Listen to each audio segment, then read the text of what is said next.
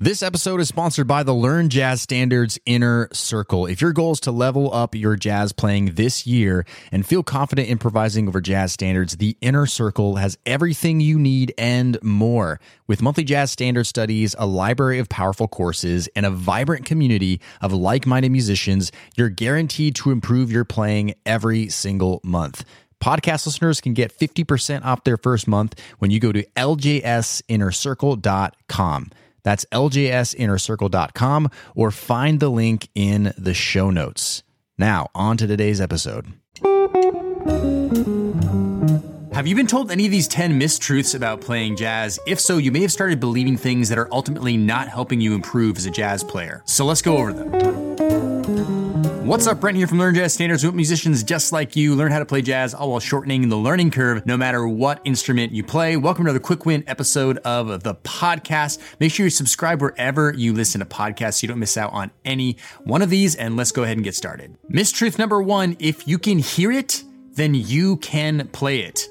False. This one is really annoying, especially for those who are kind of newer into jazz. When someone gets up and says, hey, don't worry, you'll hear it. Or, hey, if you just can hear the music, if you study the music, you'll eventually be able to play it. And that's really absolutely not true. The actual reality of jazz and jazz improvisation is that it's a combination of, yes, being able to hear jazz language, being familiar with it, having an understanding of what it actually sounds like, but then combining that with muscle memory and actual understanding of your instrument, basically translating what you hear to your instrument. So it's kind of a combination of both of those things. So if those two aren't in line and being worked on separately and then together, you're probably not going to hear it and then be able to play it. Mistruth number 2, you don't need to know theory in order to play jazz. False. This is one that's really popular for people to say because jazz is traditionally an orally learned music. There's even some stories of, say, Stan Getz didn't know theory. I'm not even entirely sure if that's completely true. But in reality, if you don't know any music theory at all, you're definitely fighting a really uphill battle when it comes to learning how to play jazz. Essentially, if you don't actually understand what you're playing, then if you're even able to hear ideas that jazz musicians are playing and understand how to play melodies, you're really missing out on some major connections that are going to help you play better and help you understand the music and improve quicker. So for example, if you don't know how to play a 2-5-1 chord progression and know what a 2-5-1 even means, then you're probably going to struggle understanding a lot of jazz. That's some basic music theory that you need to know. Additionally, jazz does require some knowledge of how to play your instrument, and a lot of times theory can help guide you in order to help you explore your instrument better. So without music theory, you are going to struggle a lot with jazz, and that is really important to understand. However, this brings us to mistruth number 3, which is you need to know a lot of music theory in order to play jazz.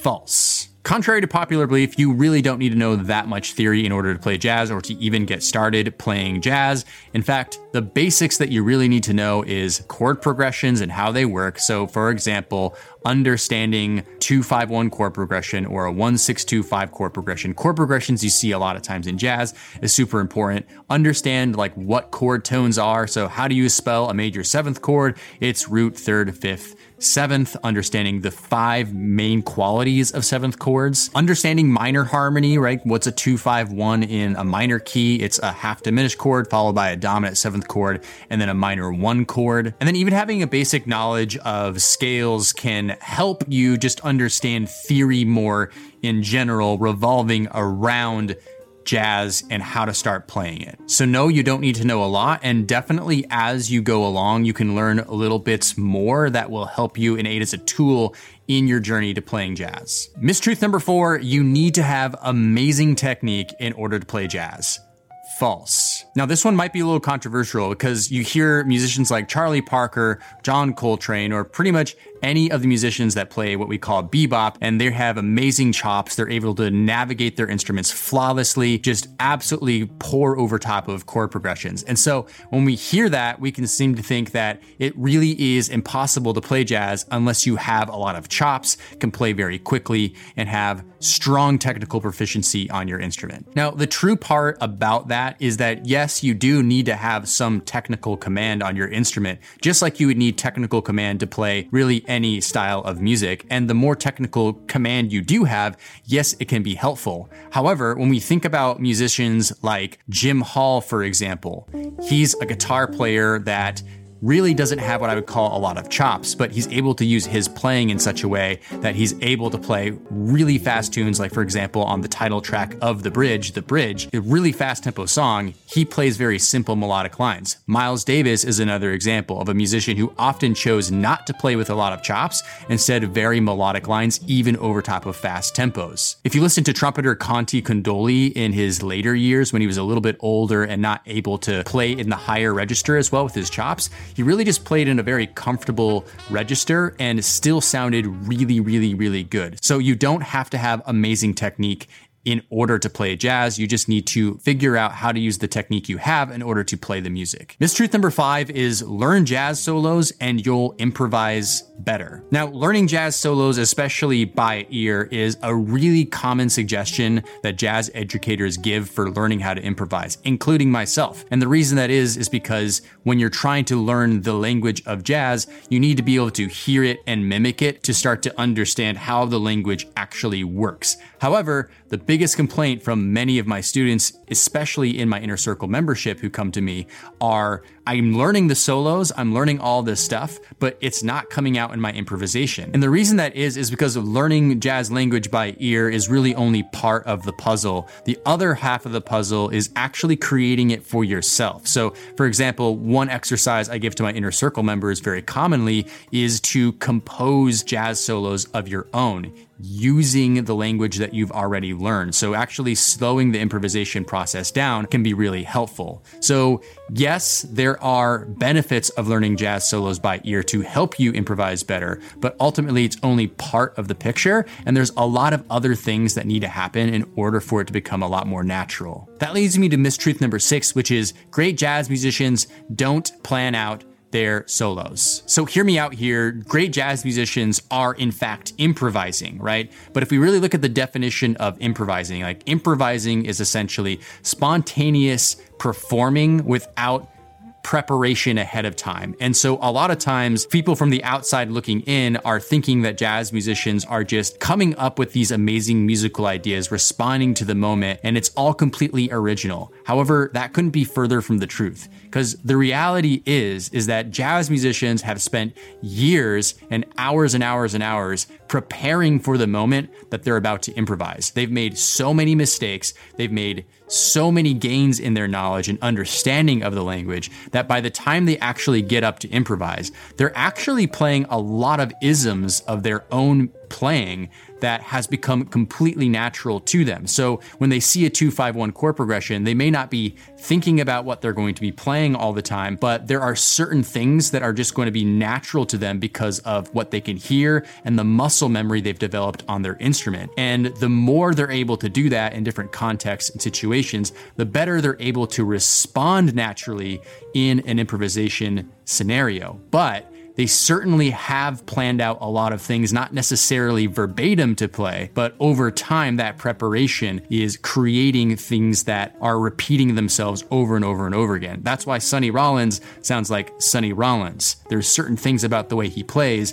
that you recognize when he plays it. Mistruth number 7, in order to get good at playing jazz, you need to practice a lot. Again, this is another really misunderstood thing, is this idea that jazz is so technically difficult to play. You need a lot of technical proficiency, like we already talked about before, and therefore you have to practice a lot. And there's even evidence to suggest that would be true. Like, for example, we hear stories about how Charlie Parker used to practice for 13 hours a day. Now, the truth about practicing a lot is that it gives you more opportunities to actually learn, but it sort of ends right there, because oftentimes you can practice a lot and actually not gain anything, simply just noodling and messing around on your instrument. The truth is, over time, you can become a good jazz musician simply by making small gains, not burning yourself out by practicing too much, therefore staying continuously motivated, and actually having goals that you're accomplishing, such as what we do in my Inner Circle membership, learning one jazz standard a month. That is a lot more beneficial than learning a ton of things every single month, practicing for hours on end, getting confused, getting frustrated, and then actually making no progress at all. So yes, you can become a good jazz musician, even with just an hour of practice, for example, a week. Mistruth number 8, you should never learn jazz from sheet music. False. Now, again, this could be confusing for a lot of people to hear because most often the advice that you're given is learn everything you can by ear, learn melodies, learn the chord changes to standards, learn solos by ear. And that is great advice. And in fact, that is advice I've given myself. However, I think that it is bad advice to say to never learn jazz from sheet music at all. For example, I've had students that learn better by being able to see the notation and therefore understand what's actually being played and made more advances in their jazz playing naturally away from the sheet music because they were able to look at that in the first place. Another thing is, for example, when you get to something very challenging to learn by ear, such as chord changes, that automatically will discourage literally 75% of people that haven't done that before or are coming to play jazz, right? So looking at a chord chart that has the chords on it and then simply memorizing it could be a better way to get started and eventually weaning your way into starting to hear chord changes better the more jazz standards you learn. Sometimes sheet music can absolutely be a good tool to check your work for what you're hearing, but again, it can be just a great tool in general if you're trying to understand something better, or if you would prefer to go the route of learning it by reading it, memorizing it so that you actually retain it, which is the most important thing, and then moving on from there. So sheet music does have its place in learning jazz for sure. Mistruth number 9, master something that you're practicing before moving on to the next thing. Now, this isn't just a jazz thing. This is probably some advice that's been given in music in general. However, this is really absolutely not a good idea. That could seem confusing because wouldn't we want to be able to master how to play a certain song or an exercise perfectly before moving on to the next thing? Otherwise, aren't we just leaving things on the table and perhaps doing things the wrong way going forward? But the truth lies somewhere actually in the middle, because while we do want to have some form of competence over what we're learning, we can actually get really stuck and spend literally months on one small thing and not gain much more from it, where there are plenty of other lessons to be learned on the other side of that. For example, we learn one jazz standard a month in our Inner Circle membership. And the reason we do that is we want to give 1 month to really focus on one standard.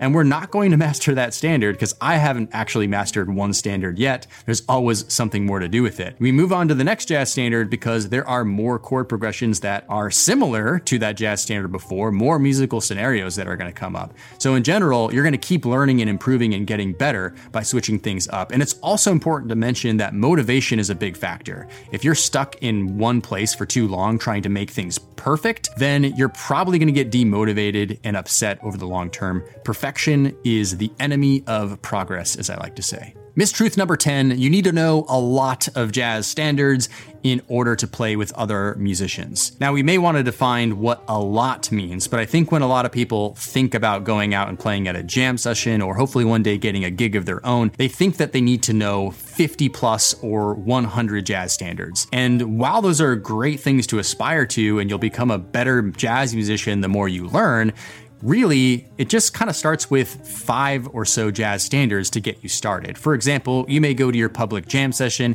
and notice that there's these 5 songs that are always being called. You learn those 5 songs, you go up, and if you don't know one, you just don't play it, or you recommend one of the 5 that you do learn, and that way you're actually getting started. I think a really good healthy number of jazz standards to aspire to get to is 25 jazz standards. And once you get to those 25 jazz standards, hopefully a lot of commonly called ones, then you can expand your repertoire from there. But once you get to the 25 jazz standard realm, you're going to find that a lot of those songs keep getting called over and over and over again, and also have a lot of fun things to explore within them. So that's all for today's quick win episode of the podcast. Hope that you found this helpful. Be sure to subscribe wherever you listen to podcasts so you don't ever miss a single episode, and we'll see you in the next one. Cheers. Hey, podcast listener, would you like to ask me a jazz question and get it answered here on the show? Then go to learnjazzstandards.com/ask. That's learnjazzstandards.com/ask. I look forward to hearing your question and answering it on a future podcast episode. Learnjazzstandards.com/ask, or find the link in today's show notes.